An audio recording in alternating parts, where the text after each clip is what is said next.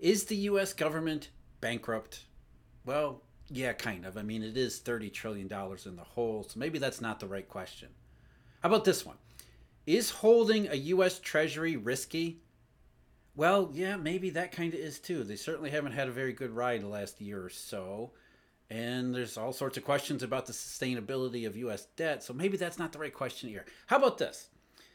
Is holding a U.S. Treasury riskier than maybe receiving payments from an esoteric financial contract few people understand, underwritten by a too big to fail bank who reports very little of any of it to anyone? Well, maybe that's a better question. We're talking about interest rate swaps and swap spreads.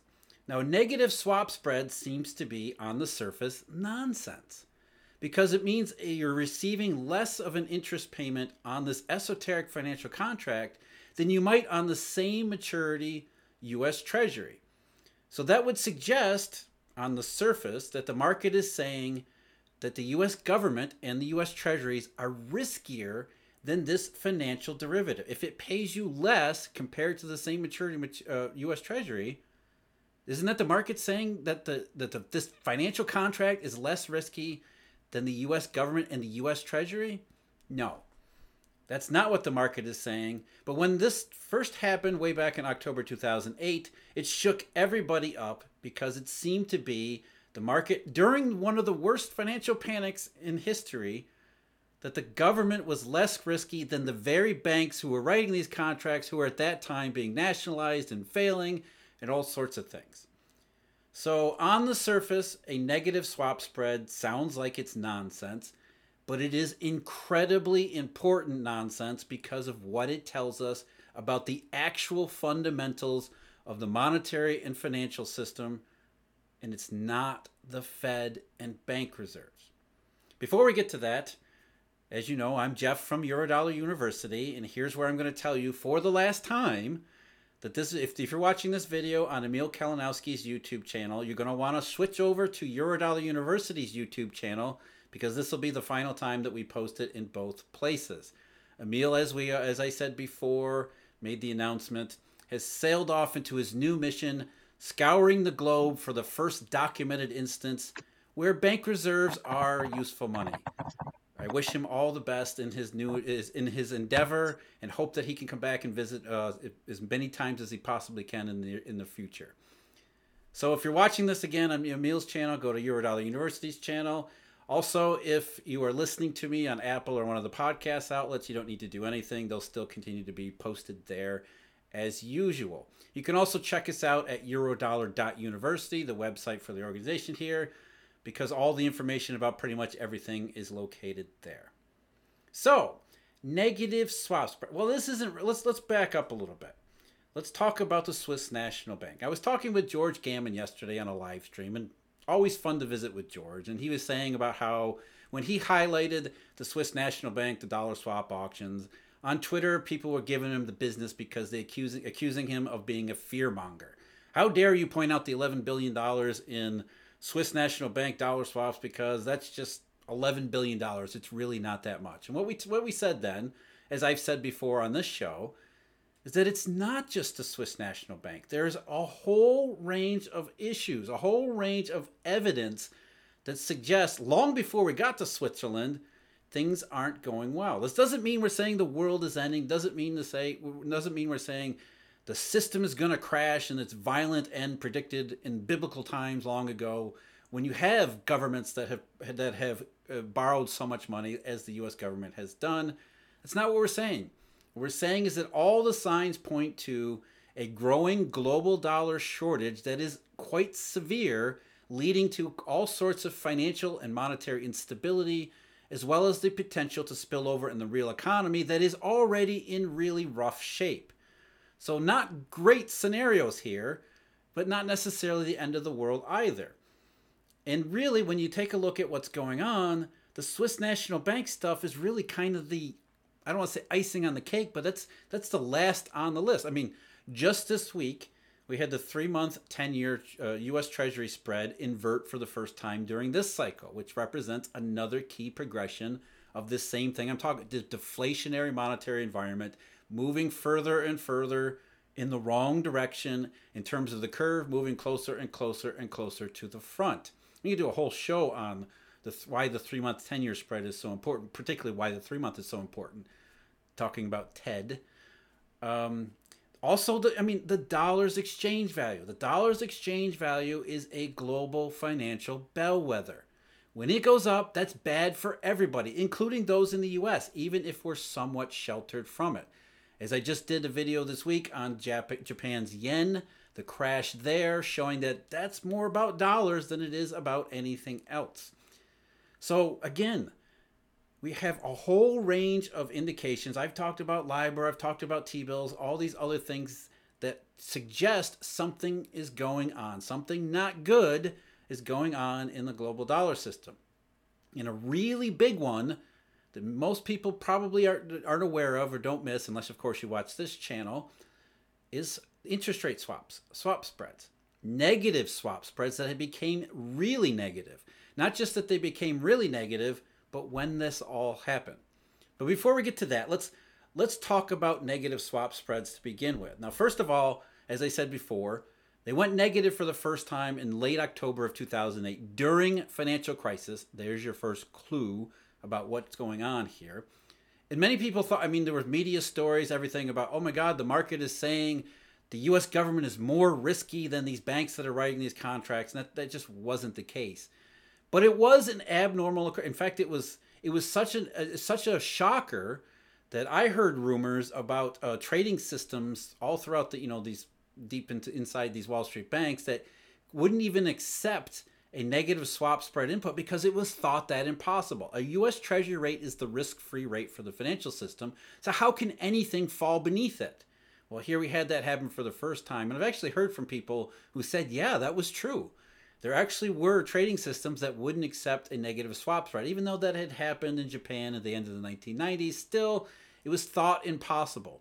So this was a big deal in 2008. But here's the thing. Swap spreads, especially the 30-year maturity, have gone low and remained low ever since. And I'm going to put up the chart here for swap spreads in the 2008 crisis. And you can see how after August 2007, when we went into crisis, you can literally see in the swaps market how it just exploded. And then the worst part of the crisis, the worst part of the monetary crisis in 2008, you see swap spreads just collapse.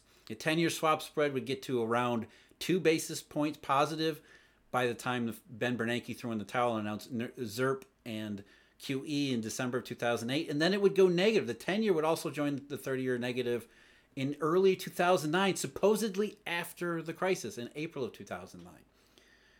So swap spreads are a key indication deep inside the bowels of the shadows of the Eurodollar system that can tell you something is going wrong. But what?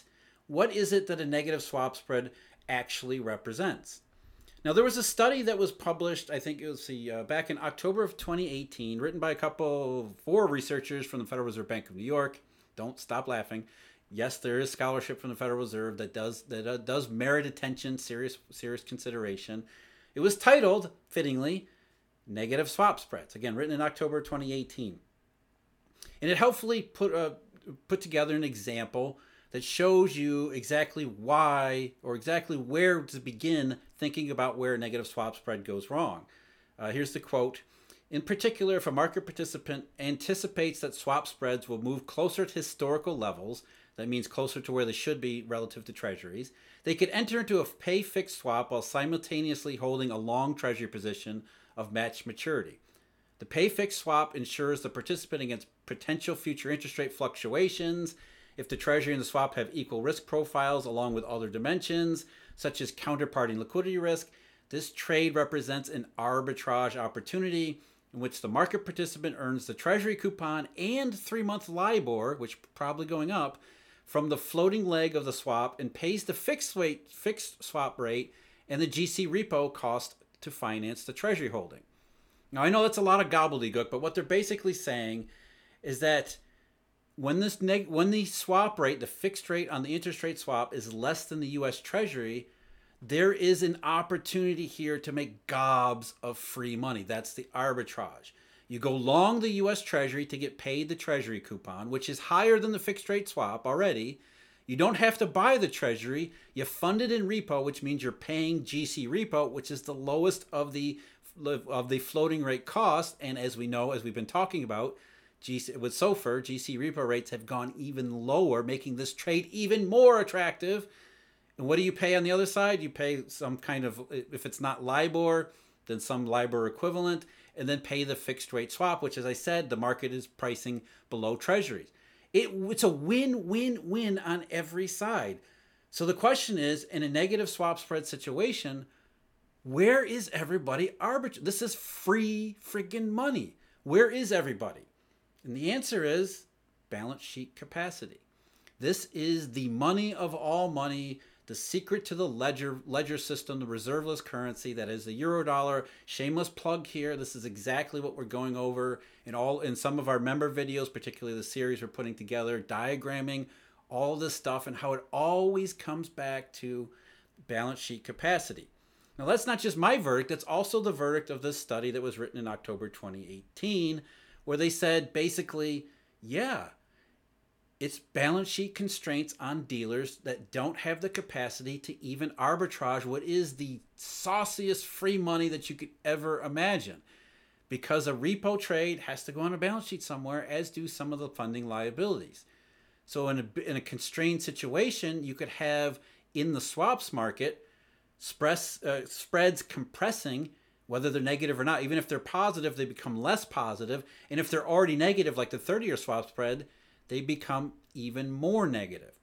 Now, of course, the researchers at the Fed blame regulations for the constraints on dealers, which, okay, I mean, yes, the SLR and HQLA requirements have made things a little more rigid, but they also didn't start their study and their examination until much later when those were implemented, saying nothing about almost more than half a decade of low and negative spreads before 2014 when all of those rules started to be implemented.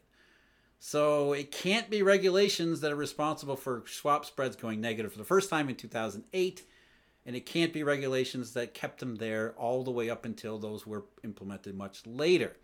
But the findings remain anyway. Balance sheet constraints, dealer constraints, and there's also another one. This one might even be more important. So you have dealers constrained. Most of these interest rate swaps are also centrally cleared, which means there's collateral involved in participating in the swap on the centrally cleared platform, CCP. So already we're into collateral, but there's more here. So let's think about these swaps in terms of supply and demand. Now, you usually have various counterparties in the swap market that want to do swaps for any number of reasons. Pension funds might want to manage their risk, their interest rate risk, so they want to receive fixed payments, or they want to pay fixed payments. I mean, any number of reasons, including corporations, insurance companies, dealer banks that don't always run match books. I mean, any number of participants come into the swap market for any number of reasons. And if it's in balance like this, where the swap rate is less than the U.S. Treasury, you'd think there'd be more demand to do this kind of thing. So if there is high demand and dealers are intermediating in the swap market, trying to get floating rate payers matched with fixed rate receivers and all this other stuff that goes into an interest rate swap, if there's high demand for the swap, it makes sense that dealers would lower the fixed rate payout and maybe take the other side because there's a profit opportunity. It also makes sense that if there's demand for a swap, but there isn't enough there isn't enough dealers to intermediate the swap, that would also lead to a situation where you could have a lower fixed rate payout relative to the U.S. Treasury, a compressing or negative swap spread. And if dealers are taking a neutral position in the interest rate swap, one of the other things that they will do to mitigate their own risk of being in the market is demand collateral.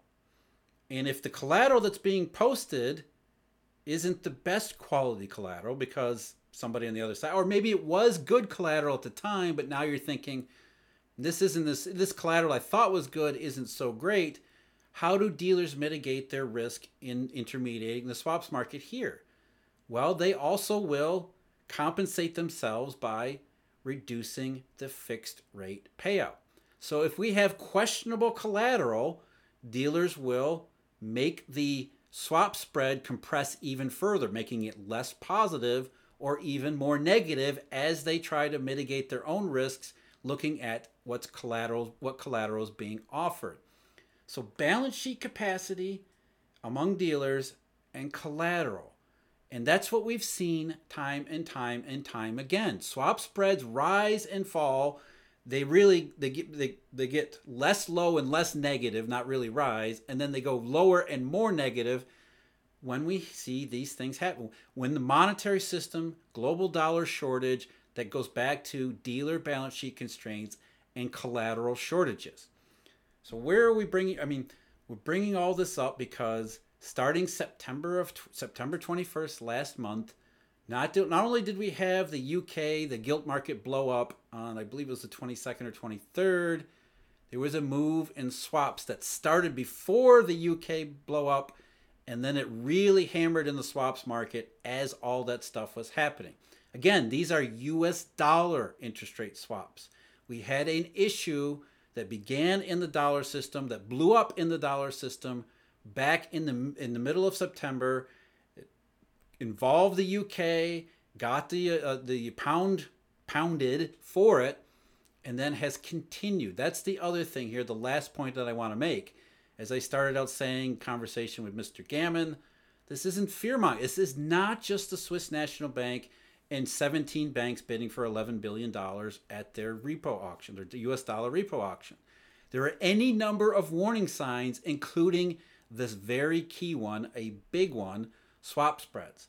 The 30-year swap spread, which was already deeply negative, but around minus 30 basis points. Within a week, all the stuff going on in the UK, it was down to minus 51. And here's the most important part of all. After dropping to minus 51, normally you see these short-term spikes, swaps would go back up to maybe where they were or whatever. No, in this case, the entire swap market the spreads in the swap market have remained incredibly low, incredibly negative at the 30-year, and have been negative now at the 10-year and for the last 6 days as well, which suggests that whatever happened in September is still happening into October, which that brings us to the Swiss National Bank, the rising dollar exchange value, the fact that the Bank of Japan can't control the yen, as well as a number of other things, including the 3-month 10-year inversion. It's not one thing or another. It is practically everything, except, of course, the Federal Reserve. But as you saw, hopefully, going through this interest rate swap example, what's the Fed got to do with it? So yes, the U.S. government is ridiculously broke, and it's broke on all our behalf. U.S. treasuries may not look like they're risk-free, but they're at least liquid. Yet, interest rate swaps price the fixed leg less than those yields anyway, not because of nonsense, but because it's extremely useful nonsense that tells us something deeply fundamental about the real money in the world. Thanks for watching. I'm Jeff from Eurodollar University. As I said before, make sure you switch to Eurodollar University's YouTube channel. Check us out at eurodollar.university. There's memberships available there. We do exclusive videos where we actually get into the diagramming and nitty-gritty details of how this system works. There's also presentations, question and answer videos. There's research subscriptions available, partnering with Stephen Van Meter and Tracy Schuchart. That's marketsinsiderpro.com. Also, you can get information on all that stuff, including my own deep dive analysis, which are available. It's all at eurodollar.university. Until next time, take care.